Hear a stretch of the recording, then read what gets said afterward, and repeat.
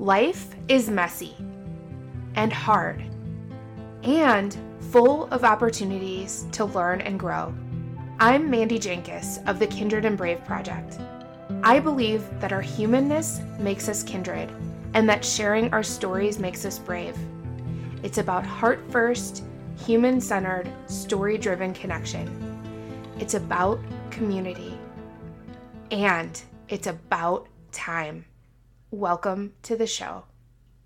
Hi, everybody. I'm so happy to be back with you today at the end of a very weary January. Coming at you, tired, like probably many of my fellow parents out there are. If you have children that are in school, you have probably experienced in the last month many either illnesses or weather-related school closures. My children have not been back in school for a normal week since Christmas break ended. So for a whole month, we have not had a week of normal. And that is so tiring. And I'm bringing that up not to complain, though there is space for that, but just to affirm that it's okay to be tired and really validate that, especially if you are a working parent or if you're a stay-at-home parent. When we have our routines disrupted, it is exhausting, right? My husband and I have done a lot of juggling, and gone are the days of regular snow days for kids. We had some cold days, some ice days, a snow day, and each of those was met with online learning to do for my son. So just added work on top of our work. So if you're exhaling at the end of this month and just hoping to start again in February, please remember that is allowed. I've also been doing a lot of reading on this concept of wintering and how funny it is that for so many of us, January is a time when we make New Year's resolutions and try to start new things and new habits. And we've talked about this before the year ended. That's not necessarily smart goal setting to try to do everything all at once, but it has also been brought to my attention that winter is a time to cocoon. If you look outside, nature and the animals have been preparing for this season for a long time, and they are not present and cocooning, so to speak, and all huddled up and cozy. And it's okay for us to do the same and not get right back at everything or start all the new things. So a new month is coming, and I encourage you to meet yourself with some grace if you've had some bumps and bruises over the last couple of weeks in this new year. And I'm very excited to talk to you today about the upcoming episodes. So we are going to do our first series on a topic that has been on my heart really for, I would say, the last 12 years in some capacity. And it has really reemerged again since I moved back to the Midwest in 2020. So that topic is about friendships and making friends as an adult. It is messy and clumsy, and it is a whole new world, and it feels a lot like being in middle school. And I don't think we talk about that enough, because even when you have your people, inevitably your schedules change, or somebody moves, or your children's schedules change, or somebody gets a new job. And so there is this kind of ever-shifting cosmos of trying to keep up relationships and friendships, and they do take work.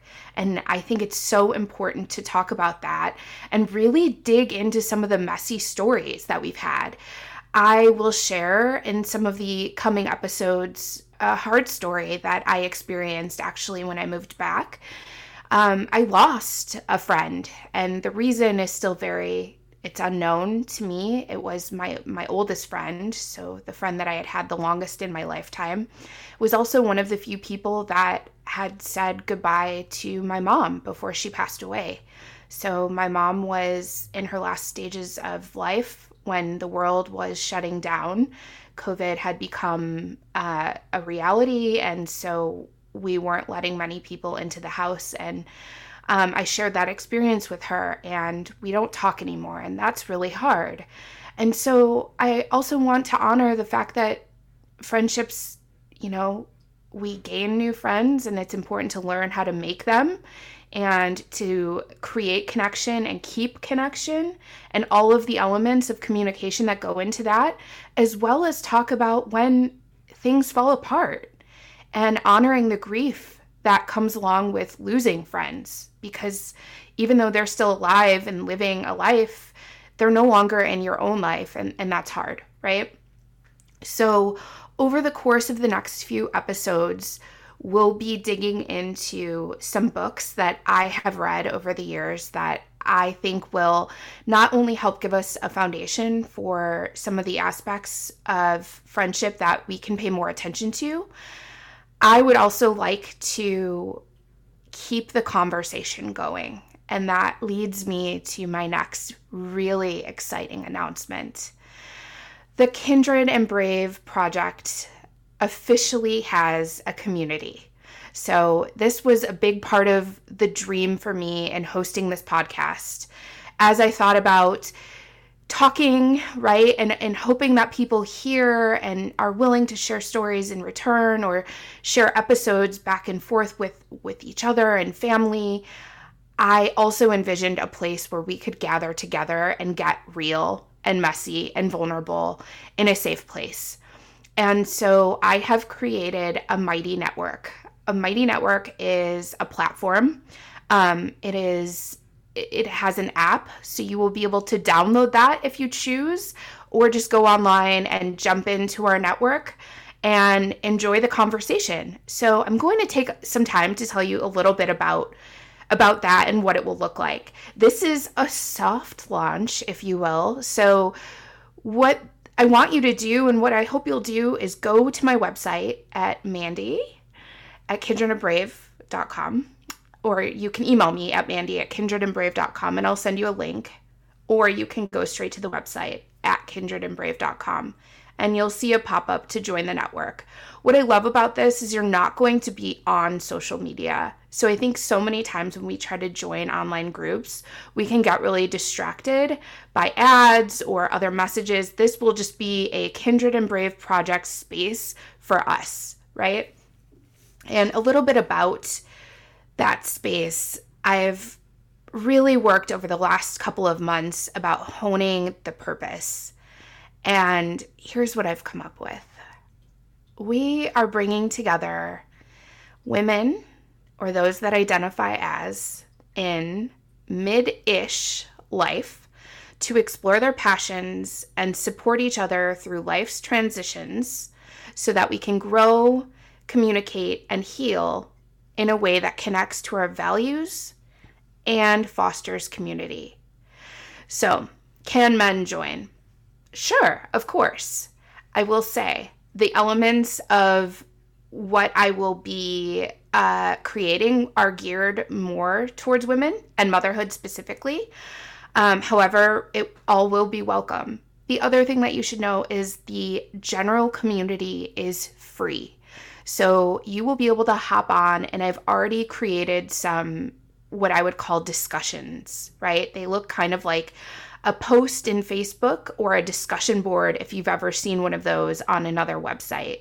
There's a question or a thought or a quote, and you have the opportunity to answer the question, take a poll, vote for something, share your thoughts.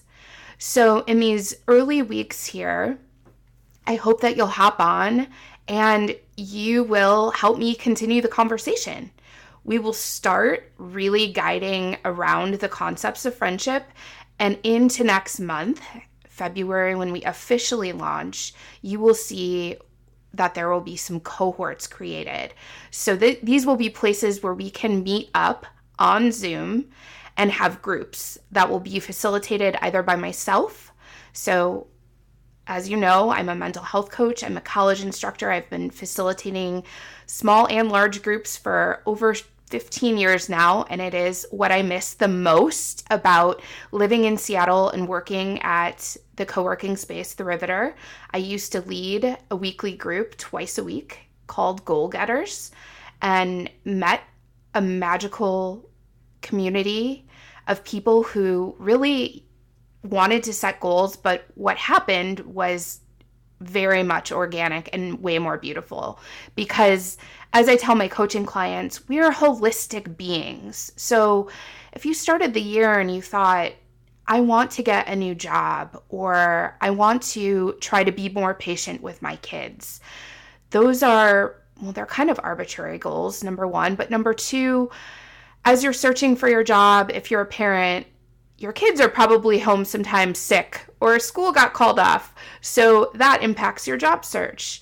Or if you're trying to get to the gym, your kids probably got sent home from school sick, so that impacts your ability to go work out.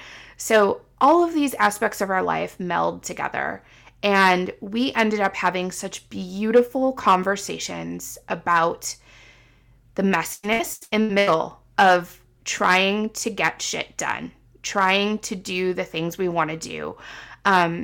Sometimes we have that inner dialogue that tells us we're not strong enough or brave enough or fast enough or good enough to do X, Y, or Z. So all of those things that come up, you will be joined by me as a facilitator and a cohort of people to share your stories and hopefully feel seen and heard and valued in community. We will also be doing a grief group, and I've taken some votes on social media already. We will hopefully have some great guest speakers on special topics, probably around friendship, building community, right? And I think a book club would be really fun. So ideas are flowing in. For right now, to join and pop in and just get started getting familiar with what the site looks like and answering some of the questions. You'll also be able to see where other members live. You can chat separately with other members. So we're growing something big here, and I'm really, really pumped about it. As time goes by in the next few episodes, I will give you more details, including some big giveaways for early subscribers. But for right now, your job is to just go to kindredandbrave.com, follow the pop-up, and sign in to Mighty Network. Now, hopping back over to this idea of what our series will look like. You know, I just turned 41, and I was told in my mid to late 30s that 40s are when you really fall into yourself and you're confident and you really stop caring as much about what other people think.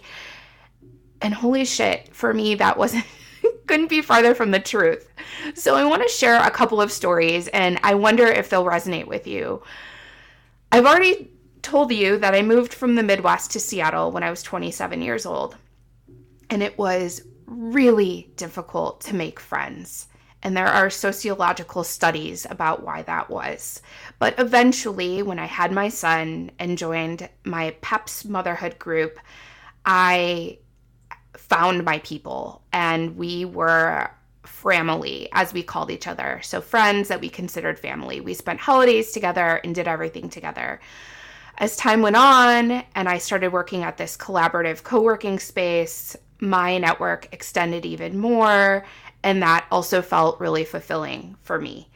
As people, we need community. These books and the research that I'm digging into proves that, right? Loneliness is an epidemic, and we tend to think because we have X amount of followers or friends on social media that we're super connected, but the reality is the depth of connection isn't there. So in our communication study classes, there's talk about the social penetration theory, and there's this idea of the breadth and depth of our connections.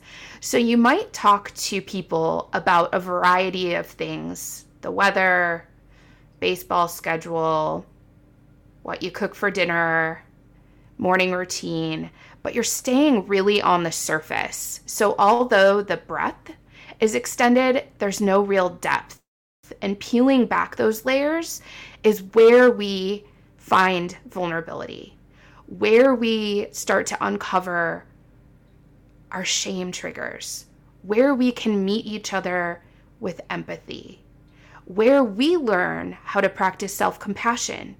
And that's really important to me. So when I moved back to the Midwest, I just figured I was coming home because it's where I lived for 27 years. It hadn't dawned on me that I was moving from the West Coast in a very liberal city back into the middle of the country to a conservative state. My husband and I are teachers, and we are passionate about social justice. We are passionate about equality. We talk very openly in our house about our beliefs, and we both experienced a major culture shock when we got back to the Midwest. It was also election time, which we're coming up on now again, and it seems that everybody's worst debates were on exposure for all of us to see, and it was really hard. So we move into this neighborhood, and I turned back into middle school Mandy. I know my values, I know my beliefs, but damn it, I was the new girl. We were the new kids on the block. And I was so scared that people wouldn't like us or accept us because we were different. I made a lot of assumptions. I studied this. I have taught this in human communication courses for years. And I'm human. And so looking around, Andy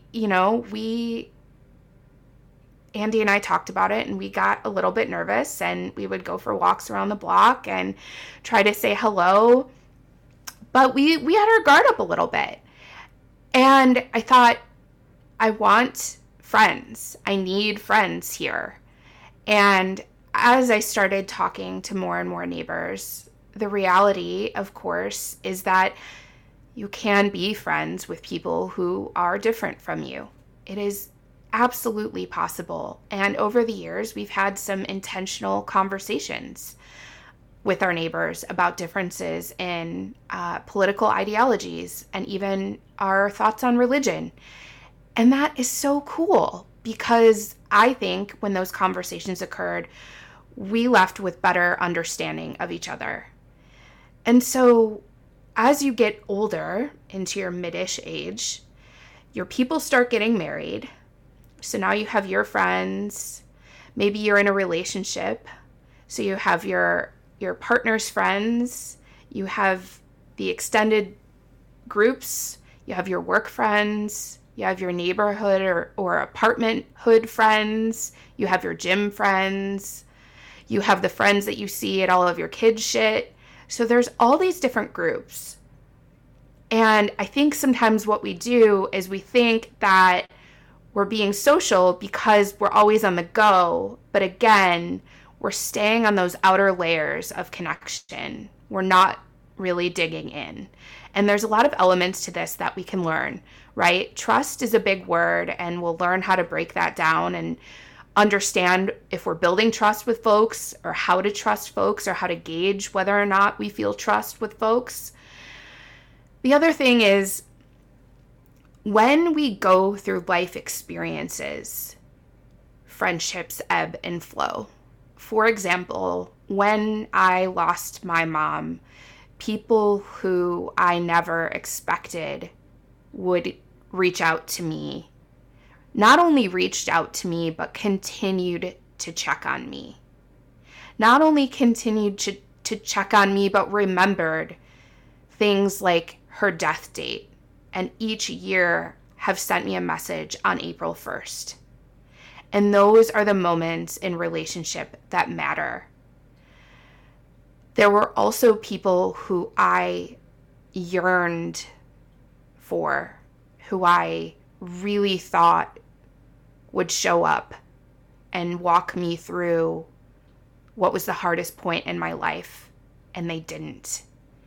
And again, those are the waves of grief. That's a secondary loss.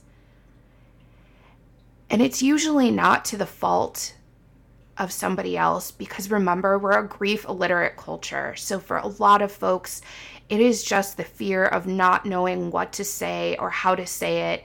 And they let fear overwhelm them. And instead of saying, I'm scared and I don't know what to say to you, they don't say anything. So as time has gone on, we've experienced loss again and again and again since we moved into this house almost 3 years ago.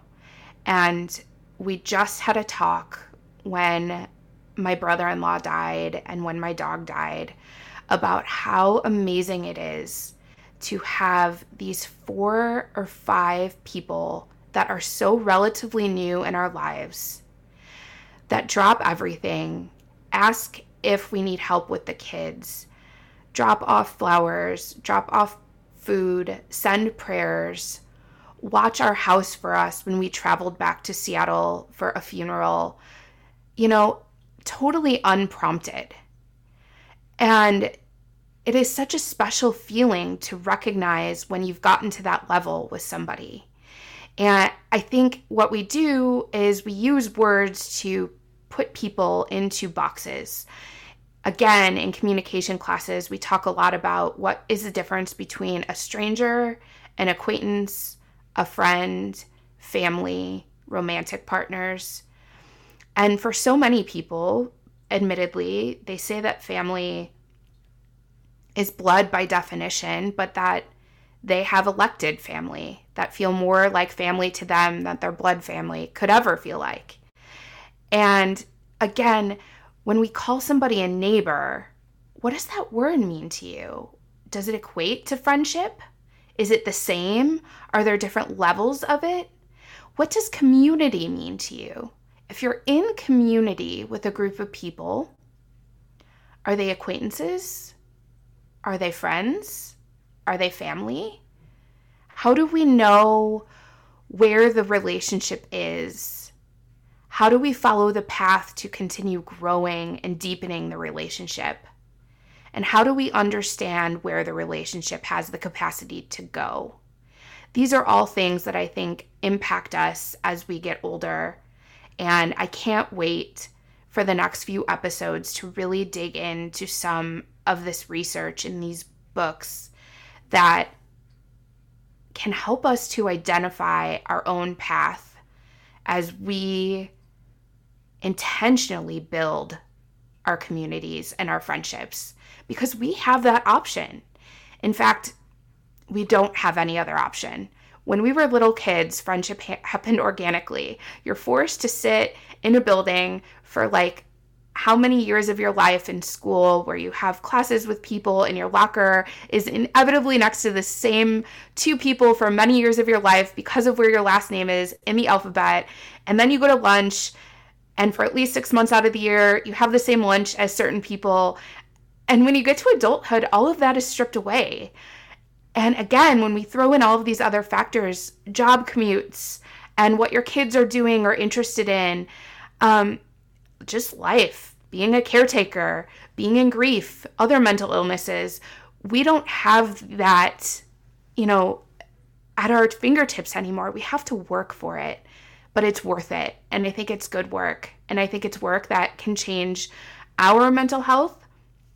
And I think it's work that can also provide glimmers and emotional support and empathy and compassion and so much goodness to help us grow with others, especially when we live, I think, in a world, the US American culture anyway, that still prides itself on individuality and individualism and doing it ourselves and pulling ourselves up by our bootstraps. It is okay to ask for help, and it is really, really good to be with people. So to give you a little bit of a teaser, the books that we will be talking about in our next episodes are Together The Healing Power of Human Connection in a Sometimes Lonely World by Surgeon General Vivek Murthy. Platonic, How the Science of Attachment Can Help You Make and Keep Friends by Marissa Franco. This one blew my mind. So it's also very interesting because it helps us to think about what we can do better and how we can change ourselves to be the type of friend that we hope to find in other people. So this book, Platonic, really goes along with my theme of we have to do the inner work.